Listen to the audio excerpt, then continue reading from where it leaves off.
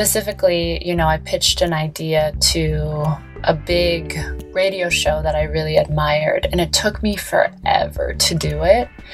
But once I punctured the act of doing it, once I did it, it didn't actually matter if I got that piece on air, because I knew in crossing this threshold, something had really shifted inside of me.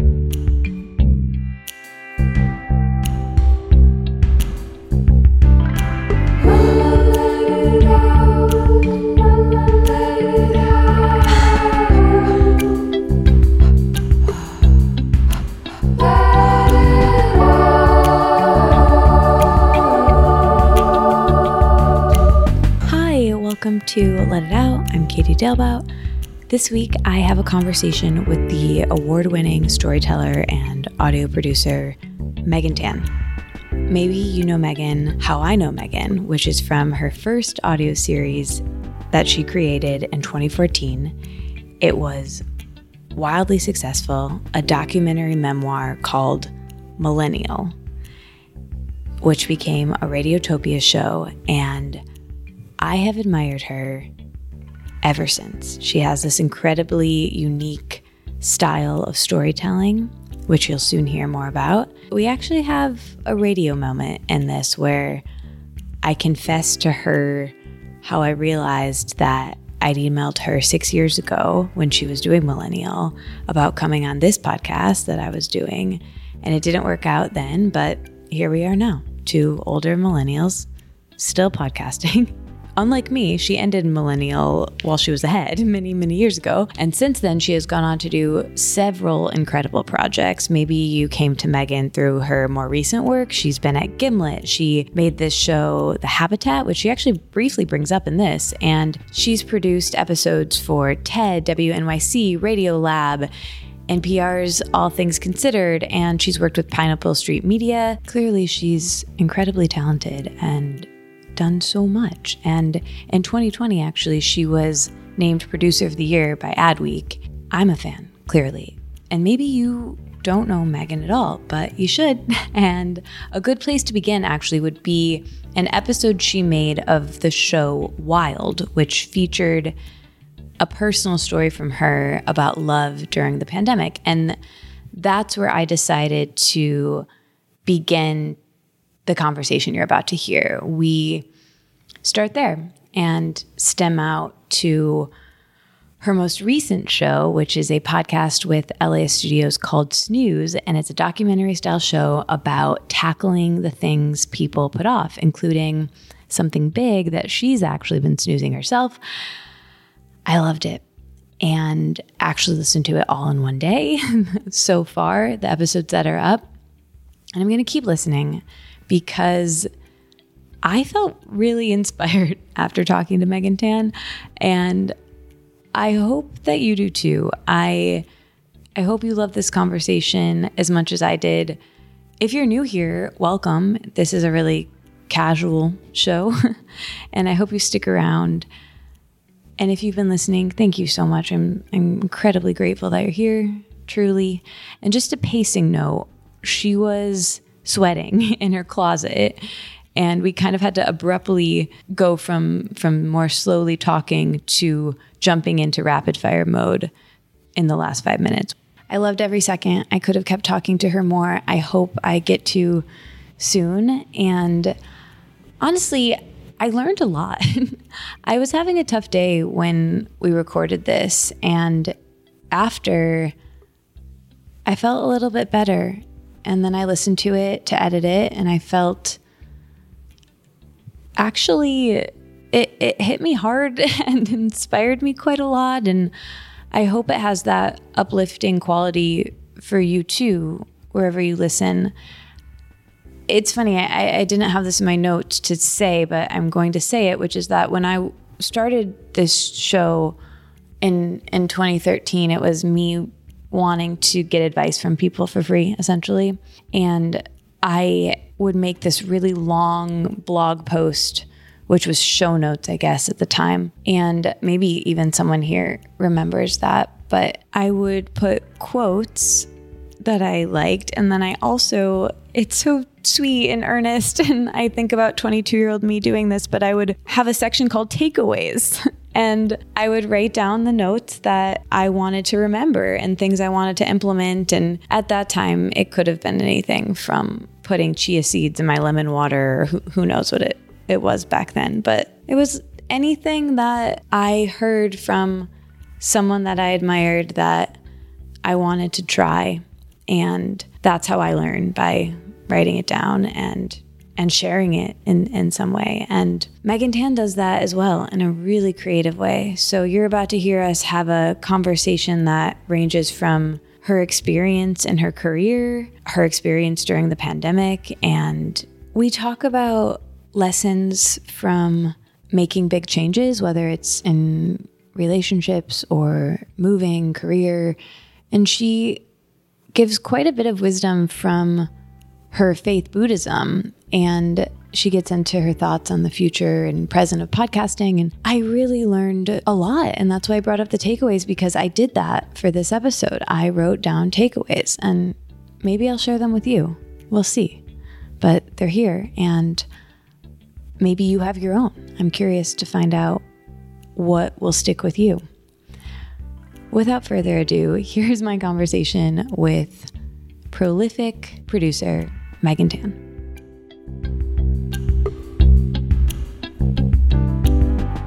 I'm really happy to be here too. I love just talking to people, so I'm excited. Well, I want to talk about your current show, Snooze, eventually, which I love. And first, there are several other shows I want to talk about with you. But on Snooze, you have asked a couple of guests this question, which I will ask you, which is, how would you introduce yourself at a party? I usually just go up to people and I'm like, hi, I'm Megan. What's your name? Yeah. So I was actually recently at a conference for AAJA, which is Asian American Journalism Association. And I hadn't been around that many people in a super long time. It was like 1,200 people attended. And I didn't know a lot of people there as well. And I just did that. I just walked up to people who were having conversations, and I would just be like, hey, I'm Megan. What's your name? Yeah. Yeah, that's kind of it, right? Just, this is my name. And then you see what happens from there. What other details need to be shared? Yeah. Kind of read the room. Yeah, for sure. And I think in the pandemic, we were all not doing that for so long that I don't know about you, but sometimes still now I'm like, oh yeah, okay, cool. This is how we meet people. This is how we interact with people. It's a slow go coming back to it. For sure. Yeah. I mean, I've definitely had a lot of situations where, like I went to a music show and there was this beautiful, beautiful performer and everybody was crowded in, and I just had to leave because I was so out of my own air in that space. And I was like, oh yeah, that's right. I don't do this ever, so. Yeah. Well, I wanted to start, speaking of the pandemic, talking about an episode of a show you produced, Wild, which is coming of age stories in the pandemic. And you tell a beautiful story about dating in the thick of COVID. It's called How Do I Love Someone, starring Megan Tan, you. And it's incredible. And everyone should go listen, stop listening to this and go listen to that. Oh, there was this part that you said I really related to. I remember where you mention someone moving you to the inside of the sidewalk. That is a detail that I really loved and related to. And so as I was listening and thinking about it, I'd love to start by talking about this, because I think talking about dating brings out our vulnerabilities and can be maybe a good place to begin to stem out and talk about everything else. So in that episode, you talk about how dating in the pandemic, you were in this little bubble where 3 weeks felt like 3 months. And I relate to that feeling about time back then. So can you walk us through the timeline of that COVID relationship that inspired the story you told in the episode? That is a good question. I mean, to be honest, Katie, like I really have to go through the cobwebs of my memory, right? Because not only do we live in Los Angeles, where every day feels very similar because there's no season that grounds us in a time or place necessarily, right? Yeah. It's like, especially someone from the Midwest who grew up with so many different, well, just 4 seasons, but yeah, me too. Oh, you too? What part? I'm from Michigan, and it's so hard to remember time here. I'm always like last summer, but I could be talking about February. Right. Yeah. No, I'm from Ohio, so we're not too far. So I really have to think. It's not on the top of my head about the timeline. We were together for 8 months, so less than a year, I think. And, oh God. Which is maybe like 4 years pandemic time or something. Yeah. The math checks out. I think whenever I remember one of the shows that I worked on was called The Habitat, and it was with Gimlet Media, and it was about 4 strangers. Oh, no, 6. Okay, here we go. I'm like fact checking myself. I'm like 6. Okay, so 6 strangers all coming together in a dome, pretending like they're on Mars, right? And this happens in Hawaii. They're volunteers. And this is before the pandemic happened.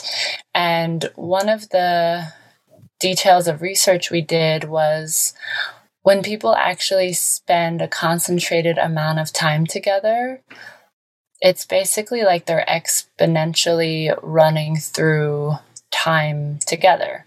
So if you have a partner and you guys are living together, or let's say you're not, right? You're just dating, then you only see each other so many hours a week, right? So it's really hard to know someone. But let's say you guys are all of a sudden living together and you spend a whole week at home together, then that would possibly equal, in terms of time, about a month of being together if you guys were dating and not living together, right? Yeah. So it actually makes sense in terms of how the hours shake out, that the pandemic, when you're only with one person, let's say, your relationship kind of exponentially goes through time, because you're spending the same amount of time you would with someone in 6 weeks that you would usually spend with them in 6 months, right?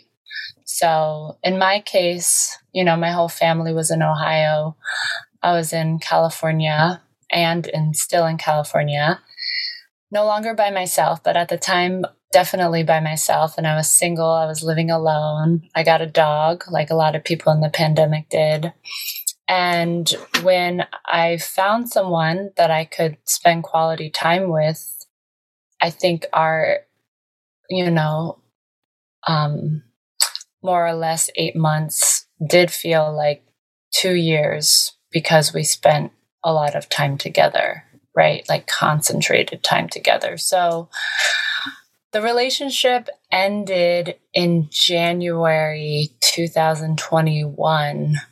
And so I guess it started around summertime of 2020. Yeah, that's when I remember. Yeah, I think we first went on a date at the end of June in 2020. So, yeah, that was such a particularly wild month. And I remember so many details from it. I lived in New York for several years and then left New York on what was going to be indefinite travel. I left on January 1st of 2020. And I say accidentally moved here because I was in Australia when the pandemic was starting and I landed here just days before a lockdown.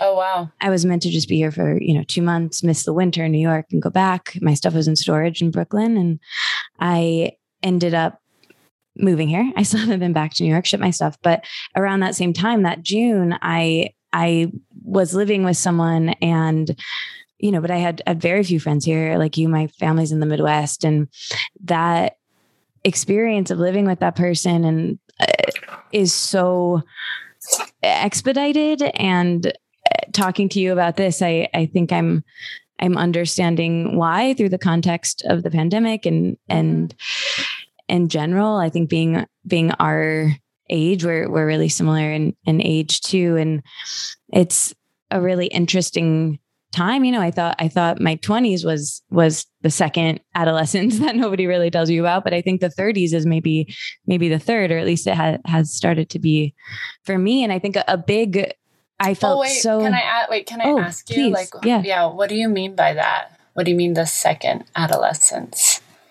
I just feel like I'm learning so much all the time and feeling feelings really big, and I think of that as more of a thing that people typically maybe think about with teenagers. And I think maybe the big joke is that nobody really feels like an adult. That's so interesting, because I definitely think that once I entered my 30s, or even when I was 29, I was like, oh, I am closing a chapter for sure. I don't feel the continuum of the anxiety I felt when I was in my 20s into my 30s. And I remember this happening specifically when I first came to LA. I had been thrusted into this manager position that I didn't even necessarily want at the time. It was like a lot of people around me had just left, and I was all of a sudden kind of the newest and then most senior person in this role. And so then I was kind of thrusted into this manager position, and then I had to take on all of these responsibilities. And I've been so afraid of taking on responsibilities.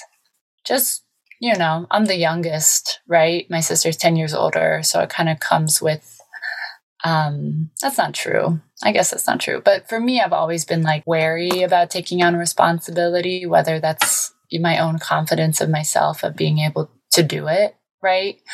But I didn't have a choice. And all of a sudden I had to really maneuver not only people's emotions, my emotions, making a really stellar product, but also during the pandemic. It was just like all of these different things at once. And I remember being like, this is shit that happens when you're in your 30s,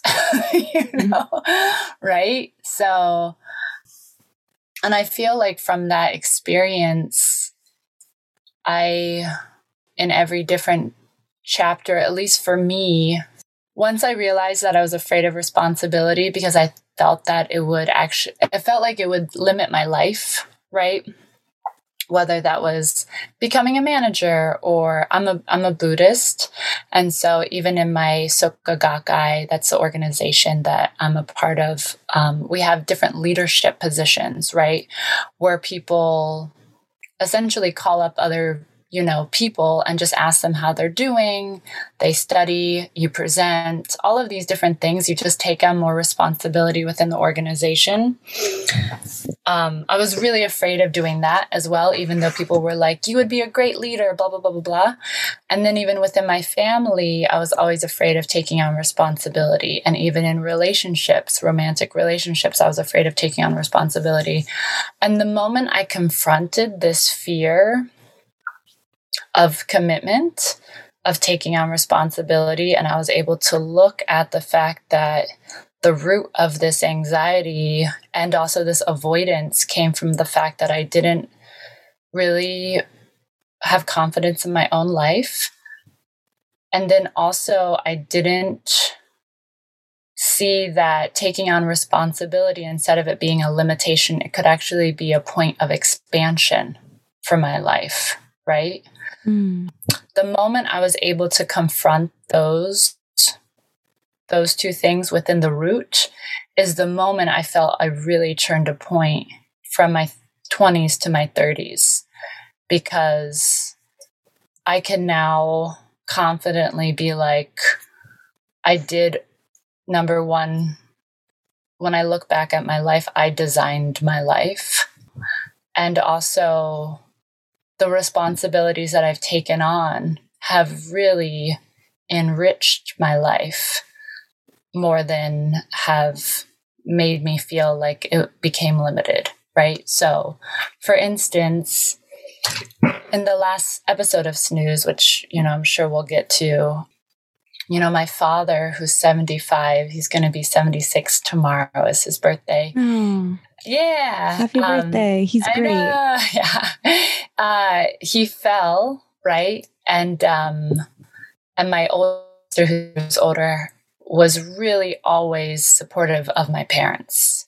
I'm much younger, so they're much older, right? And she's kind of always been the person who is very practical, has always had 3 jobs, always has like $10,000 in her bank account, ever since she was like 16, right? So when it came to supporting them, she was always the person on the front lines. And I was always like, cool, you got this. I'm going to go hang out with my friends, or like figure out my career in New York City, in Ecuador, go on this road trip, blah, blah, blah, blah, blah, right? Like I was very floaty. And I felt like because I was able to be floaty, I was able to have all of these different experiences, and I never felt tied down. So when my dad fell, I was the one who really decided, because I saw that my sister really needed support, that I was going to be the person to step up, that I was going to take on this responsibility of caring for our father, instead of being like, oh, I can't, work is so crazy, and also I live 2,000 miles away from you. You know what I mean? Yeah, of course. Yeah. And so I feel like at that moment, like all of these different moments in my life where I've been super fearful of deep commitment, I've been able to transform them. And now I have a really beautiful partner who makes me want to be a better version of myself every day, And then also my father, just because of, he now lives with me and my partner, and we are really expanding our family unit exponentially, and so now I'm just like, oh, the things that I used to do in my 20s, which is like run around the city, go dancing, like I'll like just be super whimsical, kind of jump on airplanes, and like I still do a little bit of that, with close friends, where I'm just like, ooh, let's go to Palm Springs, let's go to da-da-da, but I no longer feel like these responsibilities are points of entrapment or limitation. I actually now see them as commitment is really a place for me to expand my life in ways that I can't even imagine, Yeah. Well, thank you so much for sharing that. And I think, it's interesting. I have copious notes, and I hope I get to ask you some of them. But when I was just kind of spewing there, like, no one feels like an adult, sometimes things just come out of your mouth and you're just like, well, I don't even know if that's really how I feel. And I think what I really feel and is that everybody's just on a different timeline, for sure. Something I wrote down to talk to you about is you talk about doing things the Megan Tan way. Like you've gone through the back door of the industry, and it was really inspiring to hear you talk about how you got stifled when you were asking, is this the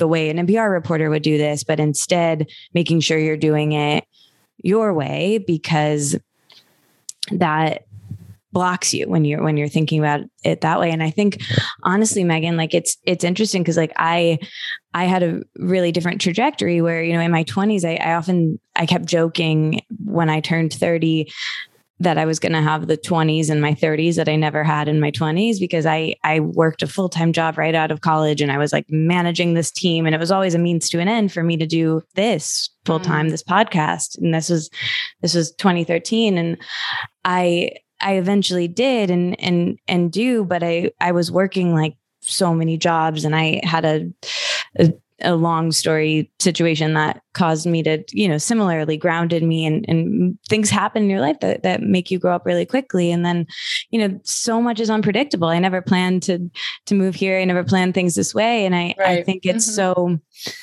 interesting just how we have to all do it our own Megan Tan way, or we have to find whatever that is. And that's something I really love about your work. And I really related to this episode where you put that so well about, trying to do it like someone else really, really blocks you. And you're so specific. I think of you as this audio essayist almost, or like the Joan Didion of radio. Wow. and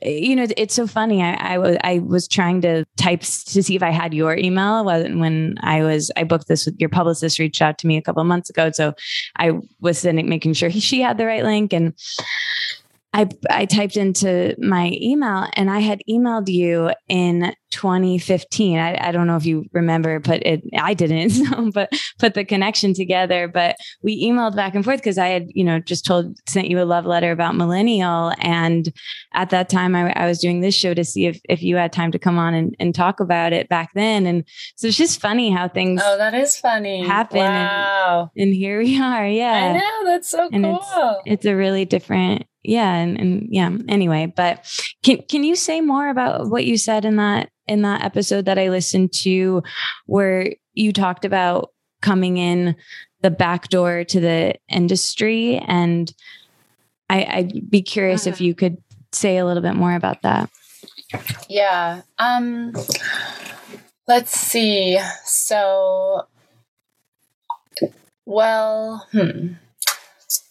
one thing I'll say is that nothing is ever wasted, So my background, I was a dancer when I was in high school, and then I went to school for photojournalism, and then I did documentary film for like a little bit.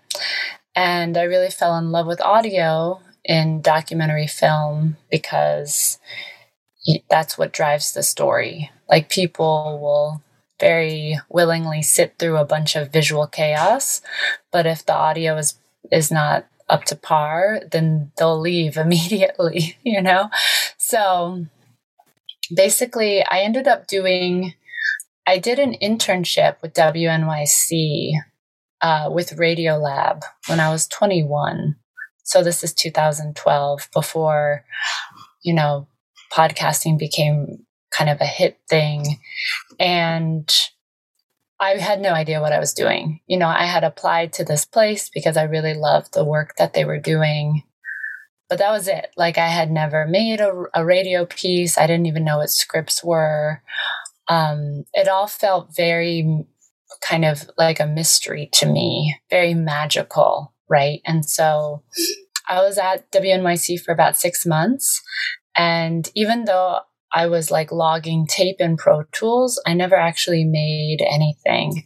So I left with, obviously really incredible relationships that would then follow me up until even this point, right? So, and then I finished college, and then I was really confused about what it is I wanted to move my life towards, because I had fallen in love with audio, but I didn't really know how to get into it in a professional way, because I didn't go to school for it, right? I had gone to school for photojournalism, so I knew very well how to get into a newspaper industry, because that's what we were taught.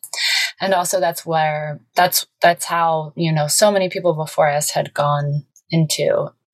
So one thing that stuck out to me during this time, I was 24. So it took me 7 years to get through college. And when I was 24, I moved to Portland, Maine, with the person I was dating at the time, because he was from New Hampshire and I'm from a really small town, and I was from a bigger city, and we felt like Portland, Maine would be a great kind of middle ground. Also, SALT was there, and SALT was a accredited audio program. So I was like, oh, if I could just hang out around people, they call them salties. If I could hang out with people who went to this program, maybe I'll learn some things from them, right? So what I ended up doing was I got a job as a waitress, and I worked at LL Bean in order to just make money to live, right? Because I didn't have a career, or I didn't have a job lined up in the field that I had graduated in. And as I was making money to live, I also had essentially I was creating a job that I wanted in the future. So there's this quote that I still refer back to whenever I get into different ruts in my life, which is you don't know what the future is, but your present is a manifestation of your past actions. Therefore, your future will be a manifestation of your present actions. So that basically means whatever it is you want to be doing in the future, you have to manifest in the present. And so I had decided when I got clear, I wanted to do long form radio journalism, because all of the things that I was absorbing and what I was leaning into was that, right? And so I didn't know how I was going to do that. But in photojournalism, the way that you get jobs is not because you have a degree in photojournalism. It's actually because you have a portfolio, right? You could thrust yourself or just throw yourself into different situations and take photos and show that your work and your eye was worth investing in as someone who could contribute to a company, let's say, or a publication. And so my partner at the time suggested this to me. He was in video and filmmaking. And so he was constantly doing that with his own work, right? Just going into different scenarios where he could build his portfolio to then get better paying jobs. And so we kind of took this template, and he was super supportive of me at the time, because I was a few years younger than him and just like very, very lost. And so we would have these kind of business meetings with each other.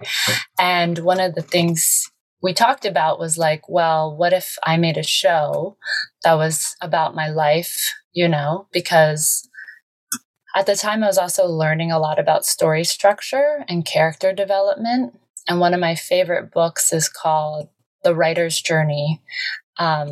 And it basically breaks down the hero's journey in movie language. So it takes all of these different movies and really says like, oh, if you look at this movie, you'll see all of these different elements that basically every single story across cultures have been telling for years, centuries, Anyway, so I was studying this on my own time, but I decided to make I come from a whole line of teachers. I really love structure. I really love school. So one year around New Year's Day, instead of making a list of New Year's resolutions or goals, I decided to make a syllabus of what would become my own master class, like to get my master's in audio. And so in that syllabus, it was 7 pages long. I just broke down all of these different things that I wanted to learn and also all different connections I wanted to make. And so basically I taught myself everything, and Millennial became my quote unquote thesis project. And it was basically a portfolio piece that would then become the thing that I would send employers to get me a job in radio, right? So basically that's how I kind of came in through the back door, is that I didn't get an internship where I was in news, doing news stories or writing for the news or doing news spots. even at the time that I was working at LL Bean and being a waitress and also making and doing my own master class, I was also applying to a lot of jobs and internships, and I would always get to the final round, like it would be me and 3 other people. And then I always got the rejection letter. That was like, thank you so much, but we've decided to go with someone else. Right. And so, I think number one, Millennial became this personal project that really became a playground for me to try things out. But also it became a place where whenever I got rejected, I could always fall back on this project that was giving me life and joy and pushing me because I was pushing myself. And then eventually I did use, this was after the first 3 episodes of Millennial were published.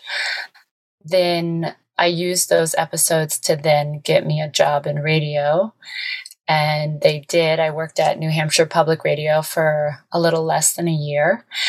And I continued to make Millennial while I had a full-time job. And that's when I developed sciatica. Oh, yeah. Yeah, I know. I just sent out a whole newsletter about my sciatica. Oh, yeah. You're just sitting so much, editing. Yeah, for sure.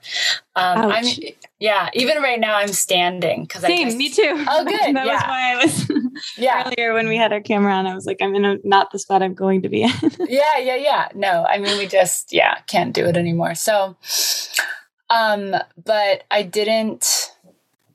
Yeah. So then like after that, I ran Millennial. I ended up, quitting that job because Millennial became bigger than the 2 shows that I was working on for the public radio station. And I decided to pursue Millennial full time. In total, I did Millennial for about 3 years. And then it was backed by Radiotopia for about 1+. And then after that, I went to become a freelancer in New York City. But because, and I'm sure you can relate to this, Katie, like when you're making something as an independent, you're just making stuff up every single time you're doing it, like you don't really know the rhythm of how to make a product because you've never seen somebody else make it. Right. Yeah. That's kind of what I meant when I was saying, like, nobody really feels like they're an adult. Like, more what I meant by that was that exactly that point you're making of we're just figuring this out as we go and asking questions that we can, but ultimately figuring out our Megan Tan way or Katie way or whatever. Yeah. Yeah. I wish there was a formula sometimes. For sure.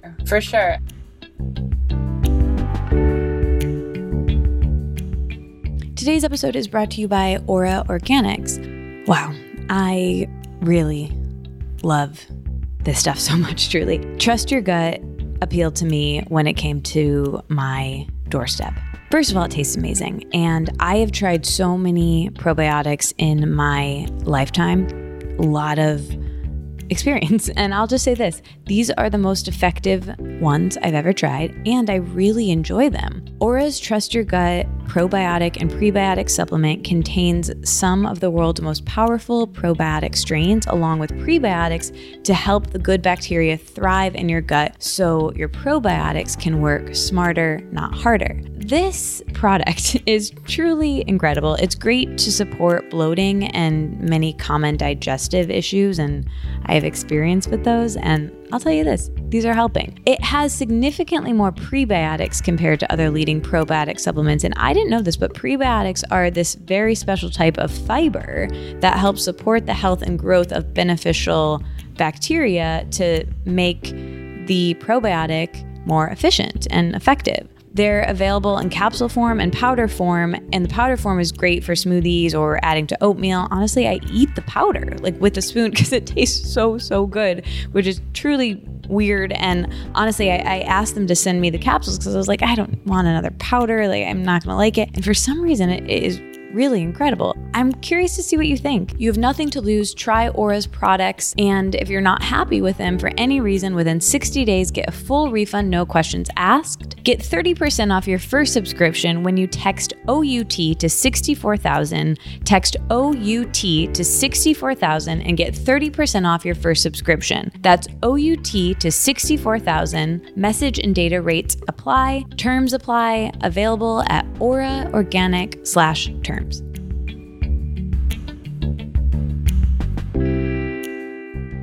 I think after that, I really thought that I had to be someone else in order to be seen, right?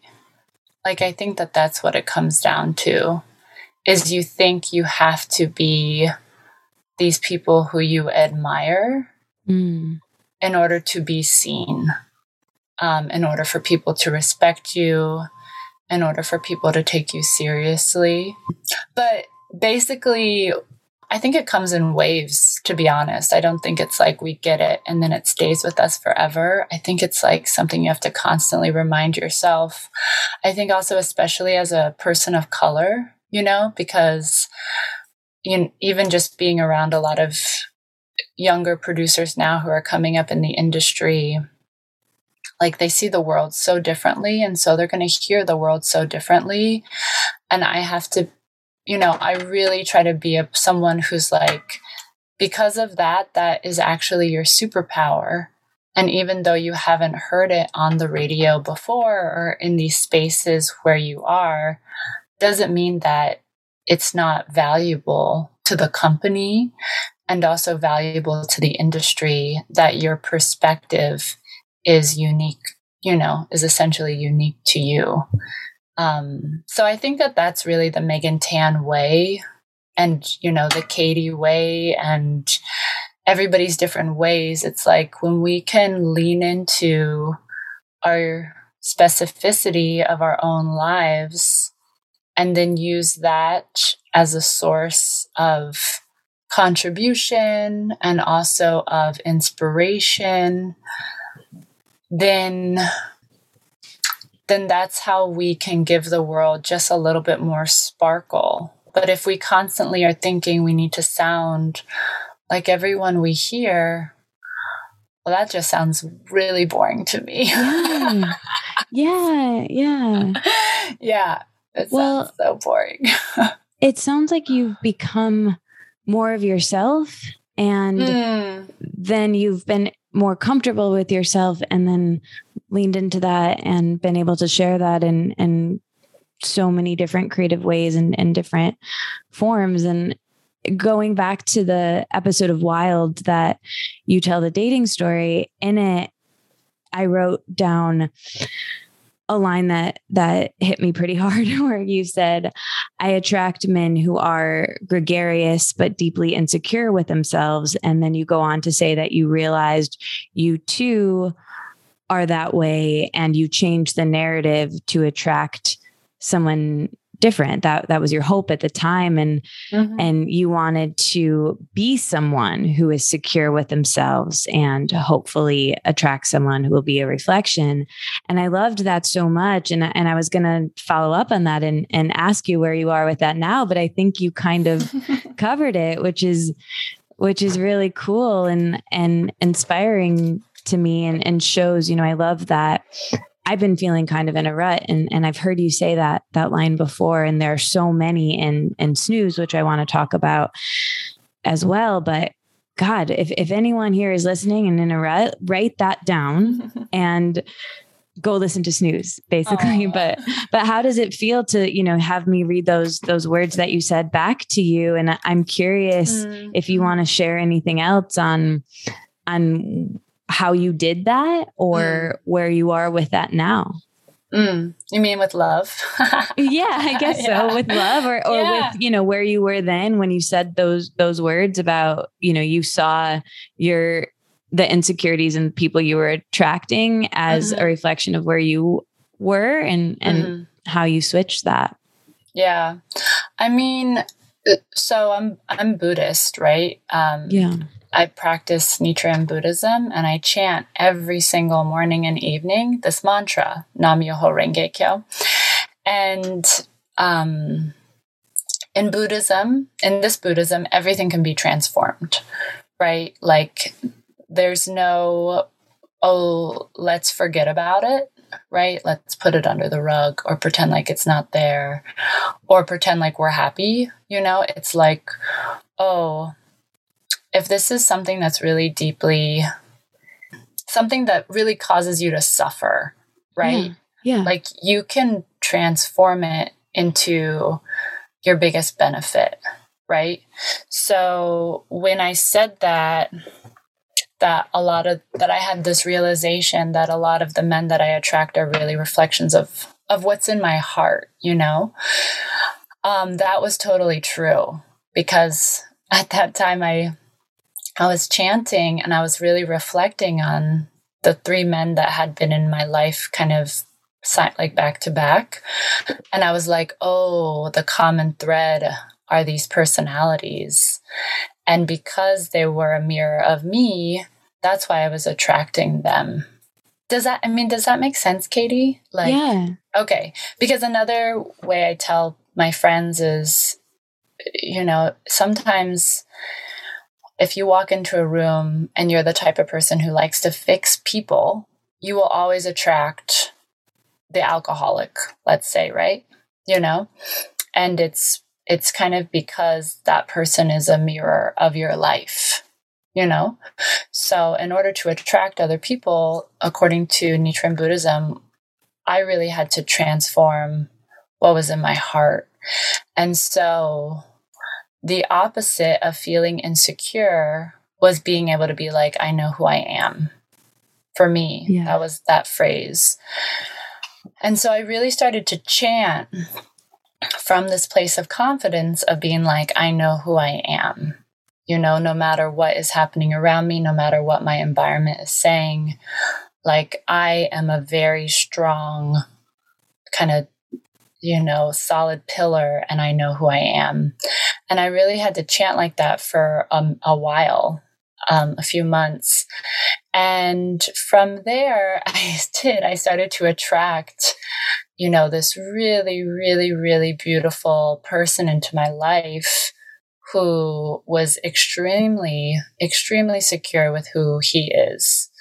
And he had already done that type of self-awareness and also power in himself many, many years ago.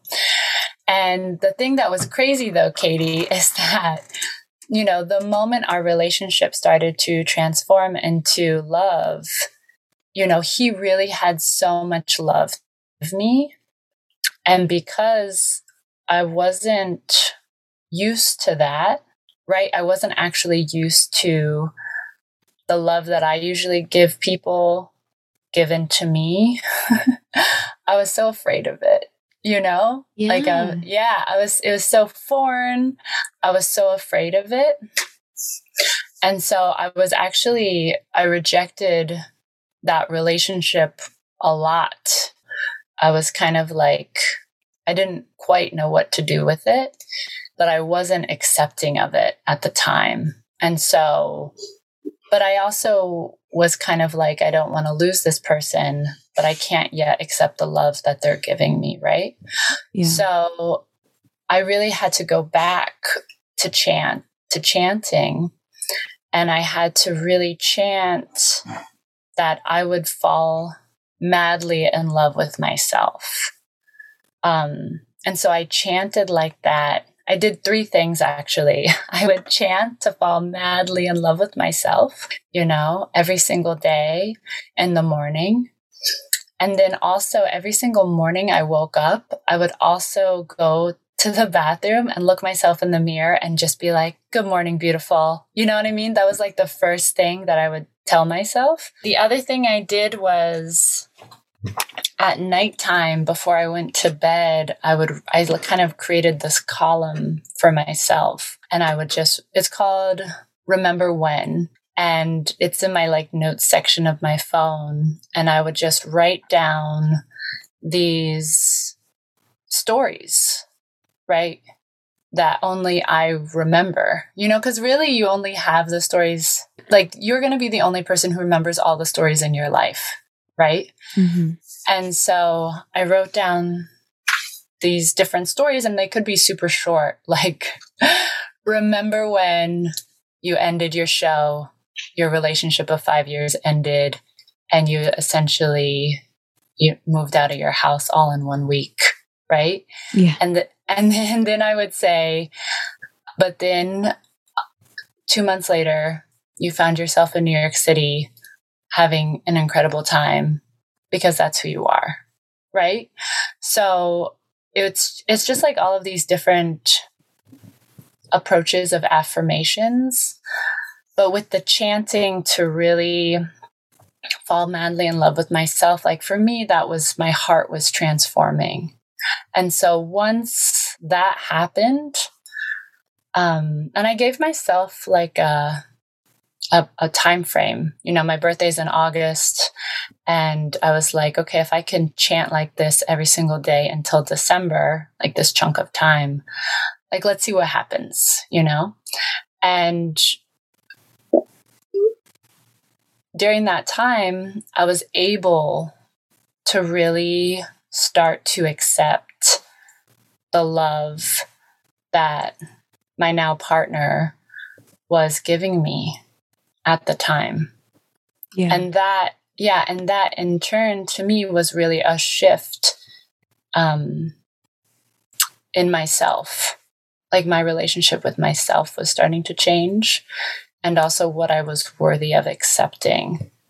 So some deep shit. Yeah. I especially love that column because it's, you're changing the narrative. There's this Mary Karr line where she talks about how I think with fiction, you're having plot and then making meaning, where with memoir, it's the opposite, where you're having, reverse that. With memoir, you do the opposite. Like you have the plot and then you make whatever meaning, you reverse that. And it's kind of like you're doing that every night for yourself. And I see that I'm going to start that. I have copious notes from Snooze and from you. And I really think that my whole life's going to transform, to be honest with you. And it is very inspiring. It's a very optimistic thought. And yeah, I really appreciate you sharing all of that. I'm feeling so, I'm going to be so honest. I'm feeling so stressed about time because I have so many directions I want to go with you. I wanted to talk more about faith, but I want to talk about Snooze first because I actually think faith really relates to Snooze. I think when we talk more about the show, I think it'll make sense because it's come up, your faith, and I've learned so much that I've written down. I'm really happy that happened for you, and around timing. Mm-hmm. One question I always ask on the show, we do a round of rapid fires that everybody answers. And one is about love, that we both love. And last week, the guest talked about their relationship. And I think you'll appreciate this. And she said that her and David, her partner, David often says that if he had met her even a week before, he wouldn't have been ready for the intensity of kind of what you're describing. And so much of life is timing, where two people have to kind of be at that same place to be able to accept the love or be patient while the other one gets there or whatever it is. And it was really cool to hear you explain that. So thank you. Yeah, no problem. For sure. Well, let's talk about Snooze. So it's my new favorite podcast that I binge listened to in a weekend preparing for this. And incredible, Katie. Yeah, it's this tapestry of moments and quotes and experiences and these audio essays that are packed with wisdom. And like I said, I wrote down a few bits that stood out to me that I'd love to share with you. And we can even do this kind of rapid fire and you can kind of tell me your thoughts on them or if you want to add any color to them. But first, can you tell about the show and how you came up with it and what it is? For sure. So Snooze is a show about things people put off. It can be big. It can be small. It can be telling someone that you love them. It can be making a resume and sending it to a company that you really want to work for. Our first episode is about someone who had been putting off getting their driver's license for about 8 years. And on the show, people come on, we talk about this block, what they think is really behind it.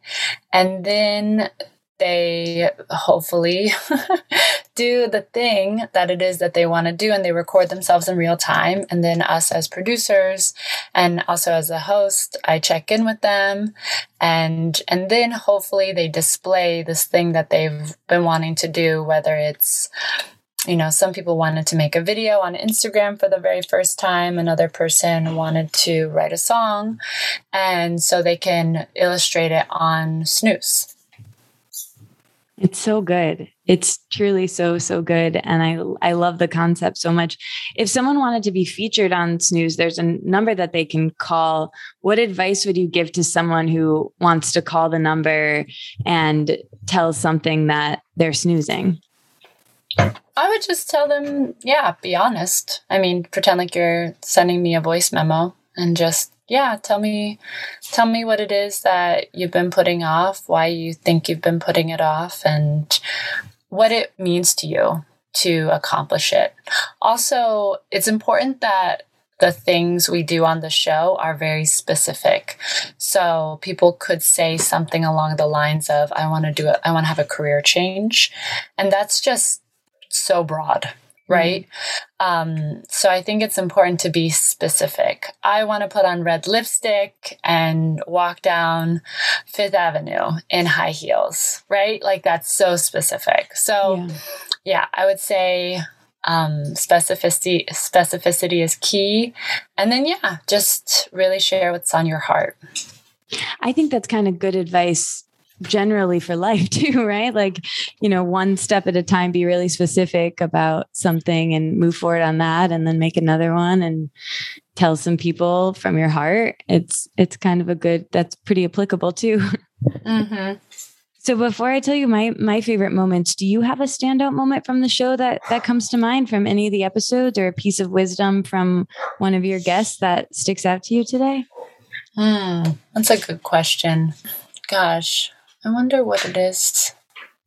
I mean, all of the episodes are so different. I think the biggest takeaway for me is that we all think that the stuff that we're putting off, the reason why we're putting it off is one thing, but actually it becomes something totally unexpected. I feel like that's like the lesson that we think we're going to learn is totally different, So the thing that I love about making the show is it really is buy the ticket, take the ride, right? Because you don't know what's going to unfold until people are facing themselves in real time. And they also don't know what's going to unfold. And to me, I feel like that is the heart of people really transforming, Yeah. You had asked Katie about where the idea came from. Yeah. And for me, I think after, we started this conversation talking about the pandemic, and I think during the pandemic, there was so much information just kind of shouting at us for a really, really long time. And I didn't know what to do with the information, right? It was like it just started to really overflow in my head. And even in the podcast industry, there was just all of this information, so much information. And I remember when I pitched this show, I was like, I just want to make a show that helps physically one person, and then hopefully in helping that one person, it'll actually inspire other people. So I had, been putting a lot of stuff off. Specifically, I pitched an idea to a big radio show that I really admired, and it took me forever to do it. But once I punctured the act of doing it, once I did it, it didn't actually matter if I got that piece on air, because I knew in crossing this threshold, something had really shifted inside of me.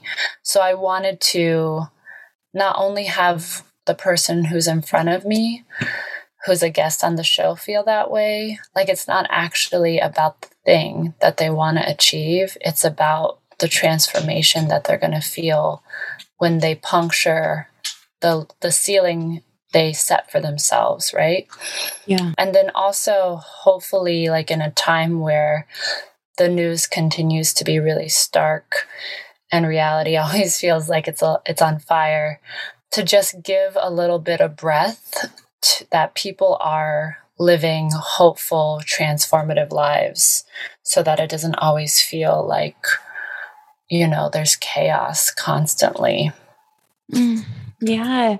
Wow, that's really cool to hear. But I love the way you talk about thresholds, because I can genuinely, Megan, when the music comes on for the show, I feel that, what you just described. I feel like this sense of like, okay, I'm going to go do my hard thing now because that person did. And I think that's, from my perspective, what you were wanting to achieve. And you said you wanted to help one person, and I can tell you right now, you're helping me. So thank you, Katie. Yay. Yeah. That's so awesome. Yeah. And another thing from one of the episodes you have on Rosario Dawson, and that was one of my favorite ones. I listened to that one twice. There were so many good lines, and one is fuck 'em and feed 'em rice. And I think they come from her uncle. And another one is don't have anything on your plate that you don't want to eat. And there's so many, but one of them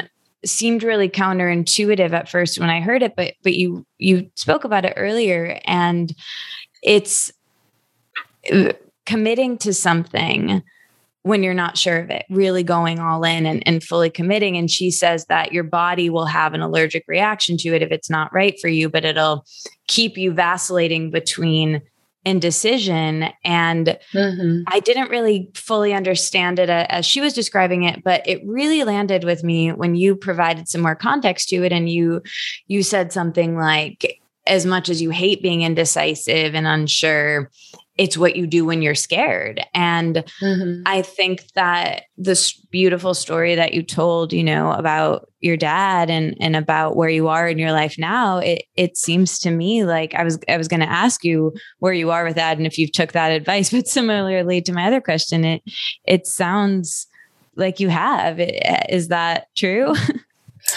Yeah, I think unconsciously, I feel like because I have more confidence in my life, just as a human, not even as like a creator, if you just cut work out of it. I mean, living purely alone during the pandemic, thousands of miles away from your family, definitely helped me recognize my own strength as a person.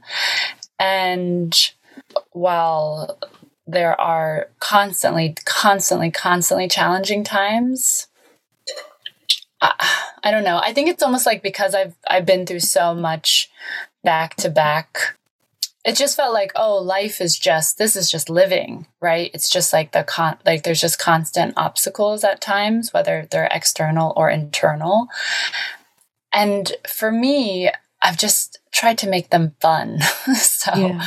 I'm always like, okay, how can I squeeze value out of this, right? Like even a fight with my sister or a disagreement at work or being tired in the morning, you know what I mean? I'm always just like, okay, there is a positive function and a negative function in this moment, in this conversation, in my brain. Like, how do I intentionally reach for the positive function right? So that so that literally everything becomes a benefit.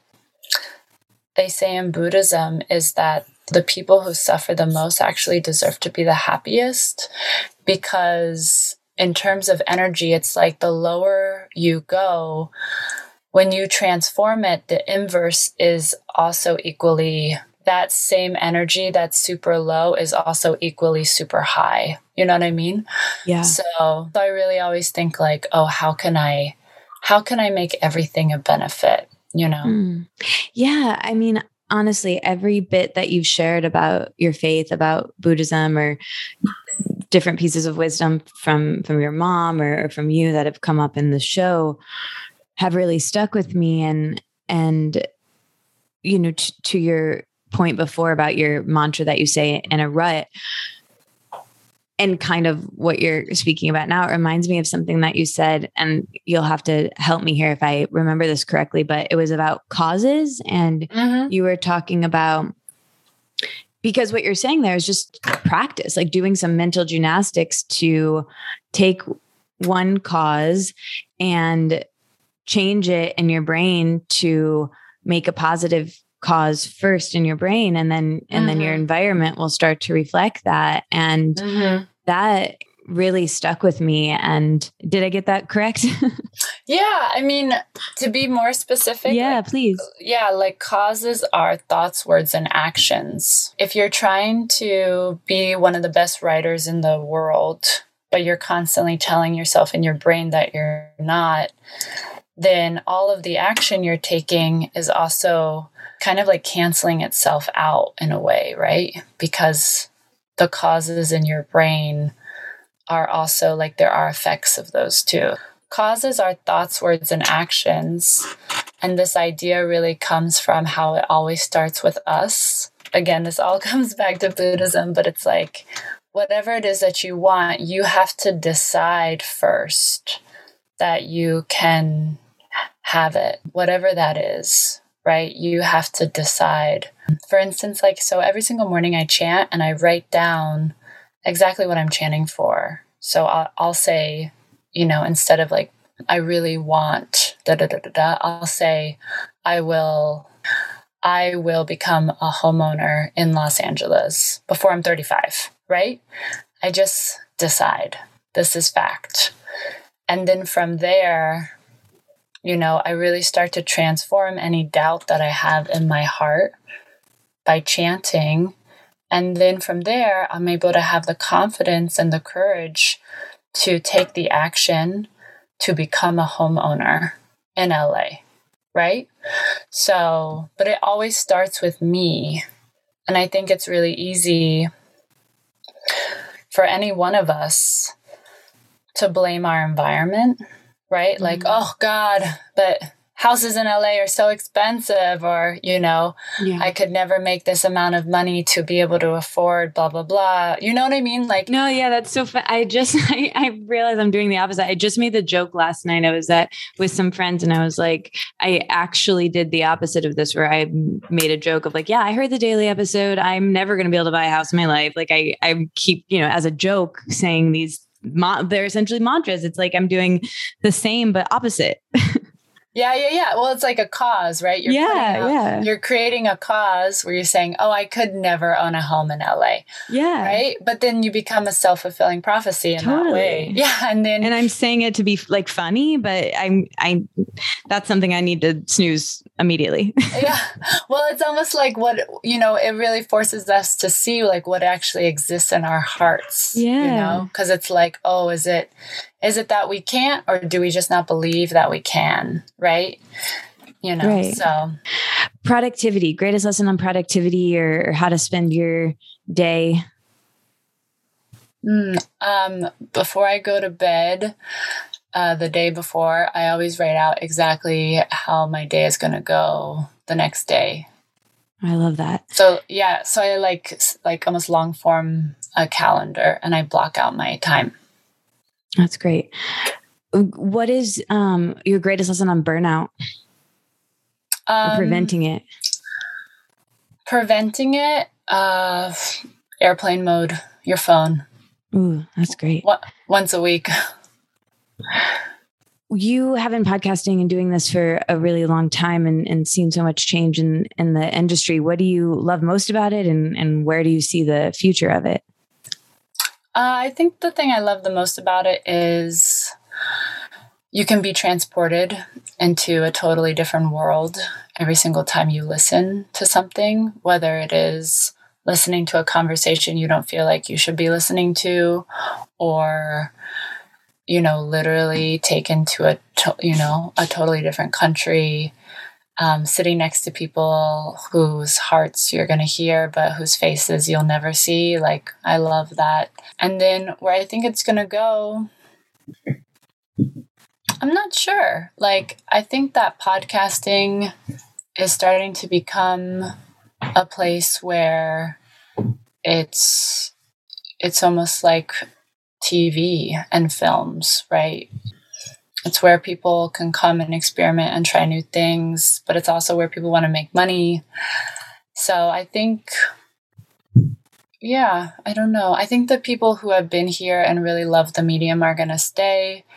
And then people who saw it as an experiment are going to figure out if they want to keep experimenting or move on to something else.